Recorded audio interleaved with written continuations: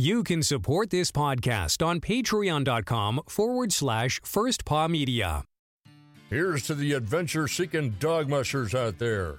The hundreds of you who stand on the runners dreaming and thinking about the Northern Lights. Of course, there is something else you can do if you've got something to say. Start a podcast with First Paw Media and harness your creative side. Maybe even earn enough money to tell yourself, hey, I'm not just a dog musher, I'm a rover, I'm a wanderer, I'm a voyager, I'm an explorer. Visit firstpaw.media. Mush on over today. Radio Free Palmer 89.5 KVRF presents Mushing Radio, hosted by Robert Forto. Mushing Radio is about dog-powered sports, living in the Great White North, and mushing. Visit our website at mushingradio.com. Here is your host, Robert Forto. Hello and welcome everybody. This is Robert and I'm joined by my co-host Tony, and tonight we are talking about the Willow Junior 100 sled dog race recap. But before we jump into that, we have some breaking news about the Yukon Quest Alaska. Tony, what do we know? Okay, so just as a quick recap for our listeners, most will remember, but just in case they don't, during the Yukon Quest Alaska, Lauro Eklund was withdrawn from the race. The race marshal cited Rule 22, which was their competitiveness rule. The race marshal felt that for whatever reason, we're not really sure of the reasonings, that Lauro was no longer competitive in the race. He had a really, not really conservative schedule, but a rookie conservative schedule for his first 550. And he was rocking it. Everybody was praising him. And then, surprise, he got withdrawn. He was about 6 to 7 hours behind the next slowest team, which was also running about 6 or 7 hours behind the rest of the pack. So it was a little confusing. Fans, mushers, everybody seemed a little upset. They wanted more information. And then late last night, we got an update from the Yukon Quest Alaska saying that Lauro had appealed the decision by the race marshal. And so they formed a group to look at that appeal, which is stated, they went through in their rules, they followed the rules on how you can appeal and what the process is. And that appeal board, they conducted an informal hearing to make a decision. And after careful consideration of all the facts they state in their press release and input from the race marshal, the appeal board made the decision to set aside the decision made by the race marshal during the race. As per the rules, Lauro Eklund will receive the prize money, for the finishing position that he could have reasonably attained, but for the action taken, which is $1,000. The whole press release, you can find it on their Facebook page, Yukon Quest Alaska. It's an interestingly worded one, because while the appeals board did reverse the decision, the rest of the press release is, yes, we agree that this decision needed to be reversed, but we also stand by the race marshal's original decision. So it's a little strangely worded, but I think it's the best outcome for the situation. And they've also extended an invitation for Lauro to compete next year without having to pay the entry fee. They're gonna waive that for him. So overall, I think this is the right decision for this year, just judging by the overwhelming response of different mushers, not fans. As much as I want to believe that me as a fan, my opinion matters, and fan opinions do matter. I think at the end of the day, I like to follow who the participants are and where they fall along these decision lines. Yeah, I think it was pretty interesting to see that reversal, and I find it even more interesting where they said it's going to, we stand by the decision of the race marshal. I think that they're saying that, number one, because the race marshal has sort of ultimate authority over decisions. And I think that's important to stay in place. But I also think it leads a little bit of caution to, we are not going to have appeals for every single decision, because that could turn into something crazy. And I wanted to talk about that for that very reason. And I know this is probably more for our biweekly show, but now we've had two major races over the last 2 years, if you will, where we've had these decisions. We had the penalty decision in Iditarod, the time penalty and all that, which was reversed. And now we have this one, which was a withdrawal, and it was reversed. Do you think that this is going to become a trend? And if so, how do you think it's going to affect the outcome? Of course, both times it didn't necessarily affect the winner or anything, but it could have some interesting effects on the races as we move forward, because you didn't see a lot of this in the past, at least nothing of this magnitude where somebody was withdrawn and then pretty much said, yep, we messed up. You didn't withdraw. Here's your money back, or here's the money and here's an entry. Yeah. Yeah, the only other big appeal in recent memory would be the one after the Yukon Quest disqualified Hugh Neff it was 2017 or 2018 when his dog Boppy died, and it was due to, the race decided it was due to musher negligence.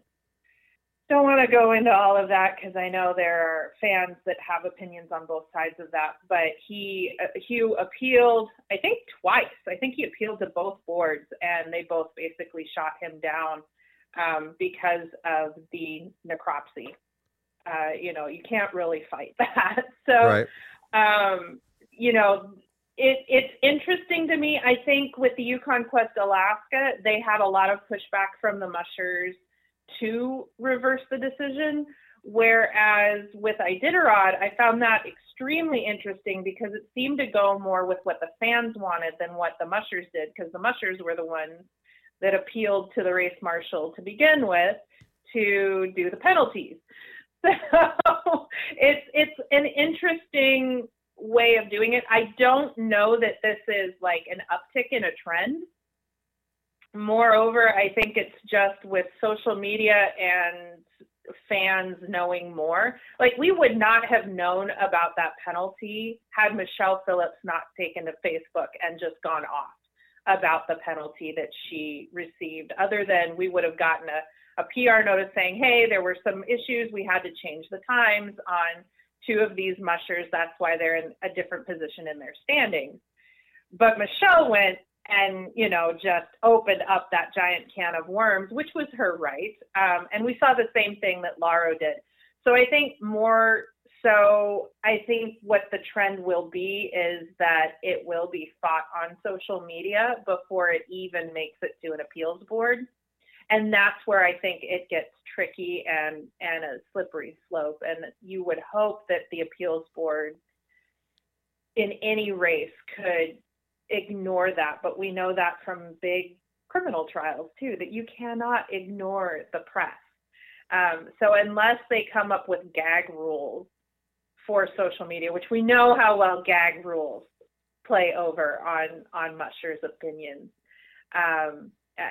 we may see an uptick in appeals, but I think you really do have to know that you have a leg to stand on and that you have support from somewhere important to make it, especially for something like Iditarod or Quest.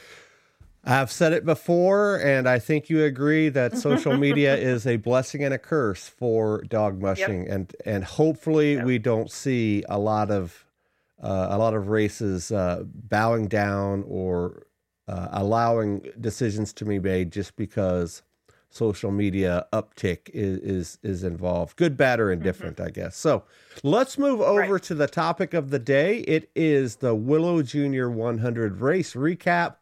It's a race that happened right here in my backyard. I didn't get a chance to see him going out or coming back in because they left at 3 o'clock in the afternoon, and I was probably busy figuring out what we're going to do with all those shows on Friday that we recorded. And then on Saturday, I happened to be teaching a group of students from Alaska Pacific University for their first time ever dog mushing course. So while they were out racing, we were out prepping a bunch of newbie mushers to get ready to go. But the race seemed to be an exciting one. First off, we had, 2 or 3 sibling teams. I know we talked about that in the intro. And we had a little bit of drama on the trail with a race reroute and a time penalty and all sorts of stuff. So what can you tell us about this junior race?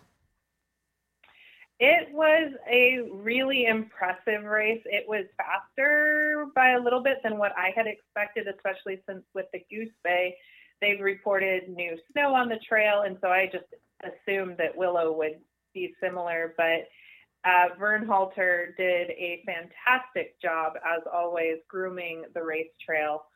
He got major kudos from many of the parents and mushers. I think the first thing we should bring up is Dick Mackey was the honorary musher, and the race showed his talk to the mushers at the musher meeting before they left. And it was just, it's a delight. If you can look it up, I definitely recommend you do so. He talked a little bit about his mushing. He talked with great pride, as fathers do, about his sons who ran Iditarod and won, and all of his mushing family. So just a really great, encouraging way to start the race. And then for the race itself, we had a very competitive field. I had said in the pre-race that I thought Emily was going to blow the competition away, and she didn't. It was a almost photo finish for the top 2. Emily did come out on top, but Hannah was right behind her. And I believe it was only 19 seconds between the two. As for the penalty and the race route, we had one musher. She's from Maine. Her name is Tara Crossman. And she had come into the halfway checkpoint where they have their mandatory rest.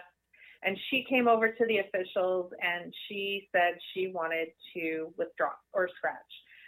There were a few dogs in her team that she was concerned about. She didn't think that they could necessarily make it back to the finish.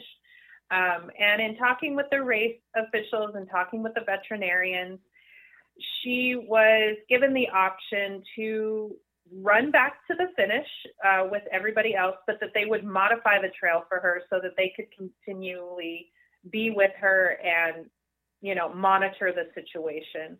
And she chose to do that. She did finish, and they gave her a 40-minute penalty. They called it a penalty, but really it's just to fix what that trail reroute did. It's not like she was being punished or anything like that. And I think that's what's great about these junior races. They're not, it's not like what we just talked about with the Quest and Iditarod, where it's all about the finish and where you finish. It's all about the finish. Yes, we just want you to finish and have a positive experience so that you can take that to your next race, be it junior Iditarod or whatever, and know that you can do this. You made those decisions. You did really well.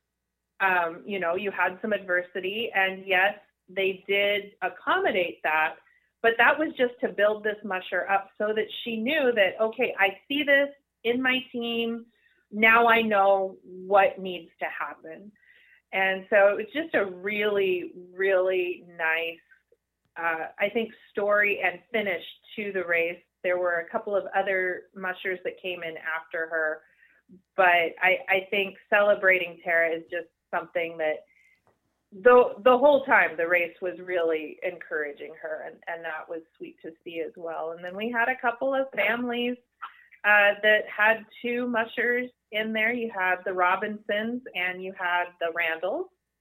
And I loved seeing the camaraderie between the siblings. Normally you hear about sibling rivalry, and this would be the perfect time for that to rear its ugly head. but they shared pictures of Emily hugging her brother. When he came in, Stanley came into the midway. She wrapped him up in a hug. The Randalls ran together pretty close together. And I want to say it's either, I can't remember if it's Stanley or Thale. One of them is like 11 years old and running their first race. So that's pretty exciting as well. We have a really healthy junior class moving up, and the future is looking bright if these kids stick it out. For sure. And we're going to talk about some of the awards here in just a second, but I'm currently on the Willow Junior 100 Sled Dog Race Facebook page, and Junior is just JR when you're searching for it. And I'm looking at the race start video provided by Mountain Glory Photography. And one thing I want to point out is if you'll notice on the start, it's leaving from Vern Halter's Dream a Dream Dog Farm. And as I mentioned, right here in our neighborhood. And what's interesting about this, Tony, is at the race shoot, this is a little bit different than a lot of other races that start, the big races often start downtown somewhere, whether it be Fairbanks or Whitehorse or Anchorage or even Willow Lake or someplace that's established, well-known, a place to hold a dog race. And then they travel a little ways down before they hit the trail. And that's pretty common in just about every every dog sled race that I know of. But this one is unique because as they leave the chute, they do a hard left turn, and within 100 yards maybe or so of the race start, they are on the trail. They are on the race trail. And there's not a lot of hoopla. There's not a lot of time to get your bearings or anything like that. They're from the chute to the trail within a football field. And I think even for juniors, that is a unique experience and something that I know I haven't experienced a bunch in my time in racing because, the race is a race and you have that little bit of time to position. And I think it's cool just to jump right into the race with both feet and be off and running on the race. So I think that's cool. So what's happening with the awards? We have some of your typical ones, but what do you know about those? So I think I'll go with the Lifetime Achievement Award first because I think it's important to give a shout out to Christine Stitt. She is the behind the scenes guru of both the Willow Junior and I believe the Willow 300. Willow 300. And she has put on the Willow Junior for 16 years. So they decided to award her this really pretty plaque. It's carved out of wood, a Lifetime Achievement Award. I think she was very surprised and very honored to be given that award yesterday during the awards ceremony. And so just kudos to her. She puts on a great race for these kids. She's managed to keep it going even in the very lean years that we've seen, especially during a pandemic. So the rest of the awards, you've got the halfway award was Emily Robinson. No surprise there. That was for the first musher in. Rookie of the year is Emily's brother, Stanley. And then the Red Lantern was James Shawcroft. Sportsmanship was James Shawcroft. And I did see earlier in the race coverage where James apparently has some just a very positive kid out on the trail, always had a smile on his face. They said he had some great stories, some great jokes. I wish they would have shared some of that, some video or something of that, or shared a story from him because he sounds like a character. Then they've got the Skeeter Award, and I would love to know why it's called the Skeeter Award, but it's for overcoming challenges. And Stanley Robinson won that award. And we talked about that a little bit before recording, Robert, where we said we'd really like to know what those challenges were that Stanley got the award and not Tara, because Tara, we know, as I said earlier, had her little own adventure of adversity. So congratulations to Stanley. I just want to know what the challenges were. Yeah. And then last but not least, sorry. I was just going to say, yeah, I would too. I don't know. I would assume it's probably overflow. There's a lot of places that can be encountered. And yeah, we did get quite a bit of snow. Even yesterday, it was snowing pretty hard up here. So I would imagine it was a slow slog back. Yeah, and I can imagine being a young kid, dealing with overflow. It's not fun as an adult. I can't imagine a kid with dogs and a race and all this pressure that you've put on yourself, even though all the adults are telling you it's no pressure at all. It's scary. Overflow is scary. I don't care what age you are. It can be scary because it's like, okay, is this overflow or did I just break through the ice? What's going on? Last but not least is the most coveted award, I think, of any sled dog race, which is the Humanitarian Award. That's given out, of course, for dog care, exemplary dog care, and the veterinarians are normally the ones that give out that award. And that went to second place finisher Hannah Wappett. And I hope I said her last name correctly. But that's a huge award. And I love that juniors get that award. I think that's very important. And again, encouraging them to just continue to pursue this sport and to continue to improve. It's a huge thing for a teenager or, a preteen to be able to say, yeah, I was the best at taking care of my dogs. And that, like I said, it's the most coveted award outside of maybe the olden days when you could get a pickup truck at the Iditarod. The Humanitarian Award is something very, very special. Yeah, you had mentioned the Skeeter Award is that the Overcoming Adversity one? Yep, that's the Overcoming Challenges Award. So you had also mentioned Christine Stitt for the Lifetime Achievement. Mm-hmm. That award is given to Christine because the Stitt family is the one that pretty much does this whole thing. I know Vern Halter and his crew are doing all of the trail maintenance, but all the logistics, all of the social media, all of that stuff is done by the Stitt family. Even the halfway point is up at their homestead up on Hatcher Pass. So they run around the trails here, up the Herning Trail, as we mentioned on the intro, and then to the halfway point there at the Stitt's place, and then back down. Well, Skeeter happened to be Christine's son, and he ran it several times as a junior, and I think that they started that race way back in the day to have an opportunity for the Stitt boys to be able to run a race in their backyard. Back then, there weren't a whole lot of junior races happening. You had a junior Iditarod, and occasionally you had the junior Yukon Quest, and that was about it, unless it was a sprint race downtown somewhere where you're running 2 or 3 dogs and running a couple of miles, and that's about it.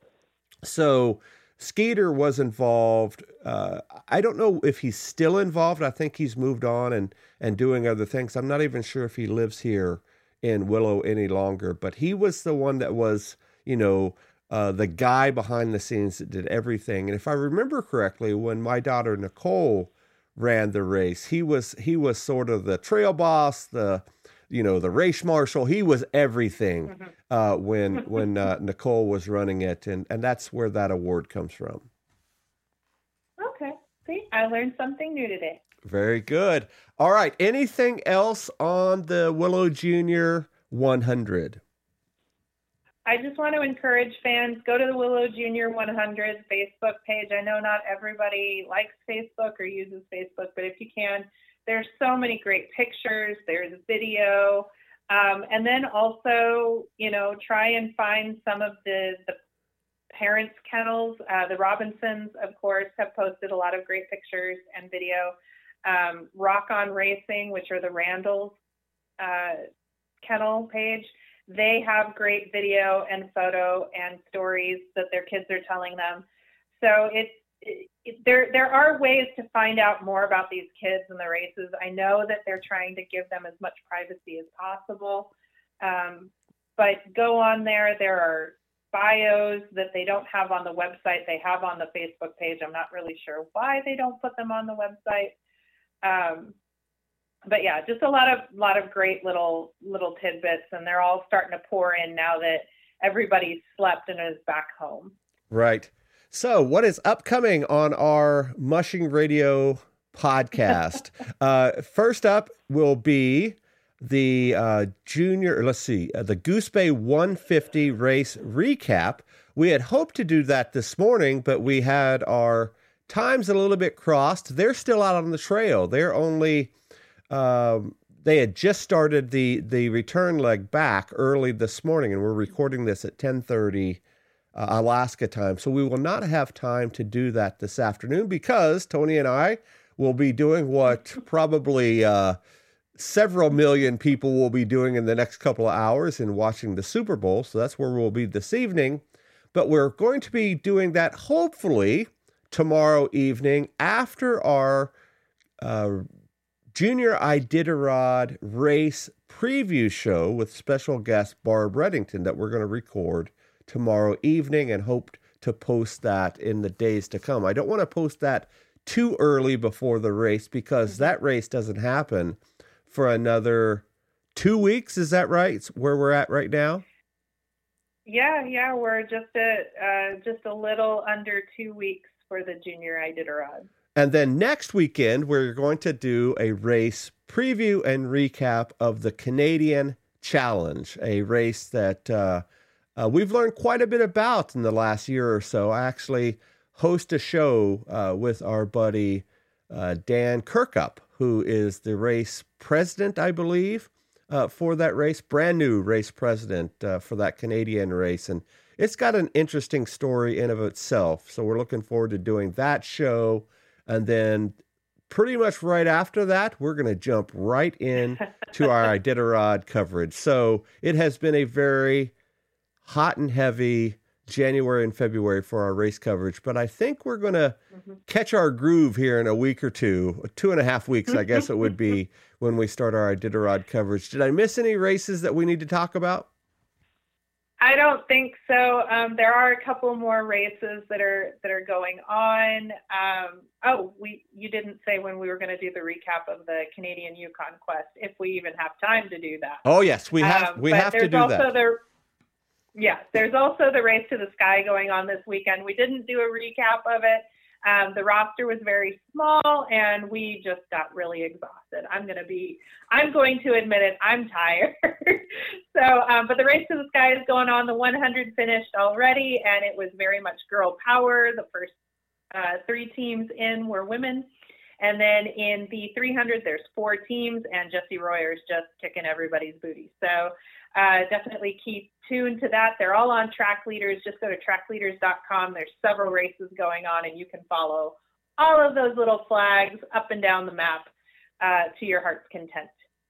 And we want to do a quick shout out to a brand new Patreon member, Wendy Durst. She is on board with us and has already listened to, I believe, our after show and has a comment on our Facebook page of questions or content suggestions of what we should do next. And I'm going to pass that along to Tony this afternoon. Wendy just signed up on Patreon late last night. And if you're interested in our Patreon account, head on over there to patreon.com/FirstPaw Media. You'll see a couple of different levels there and some perks that are available. And we have just arrived Mushing Radio stickers. It's our logo. It's a cool round sticker that will be part of the sticker pack that you can get as some swag for your support of our show. So check it out.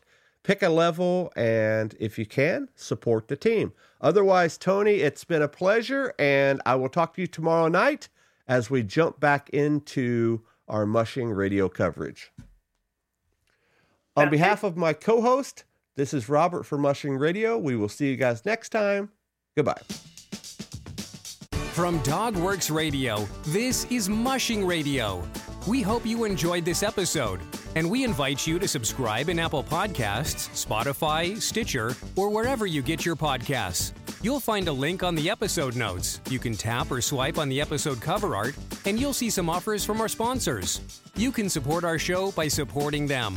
If you like what you have heard, we would love it if you could give us a 5-star rating and tell your friends how to subscribe too. Your host is Robert Forto. Our producers are Michelle Forto, Alex Stein, and Tony Ryder. Our executive producer is Robert Forto. Created for Dogworks Radio and First Paw Media.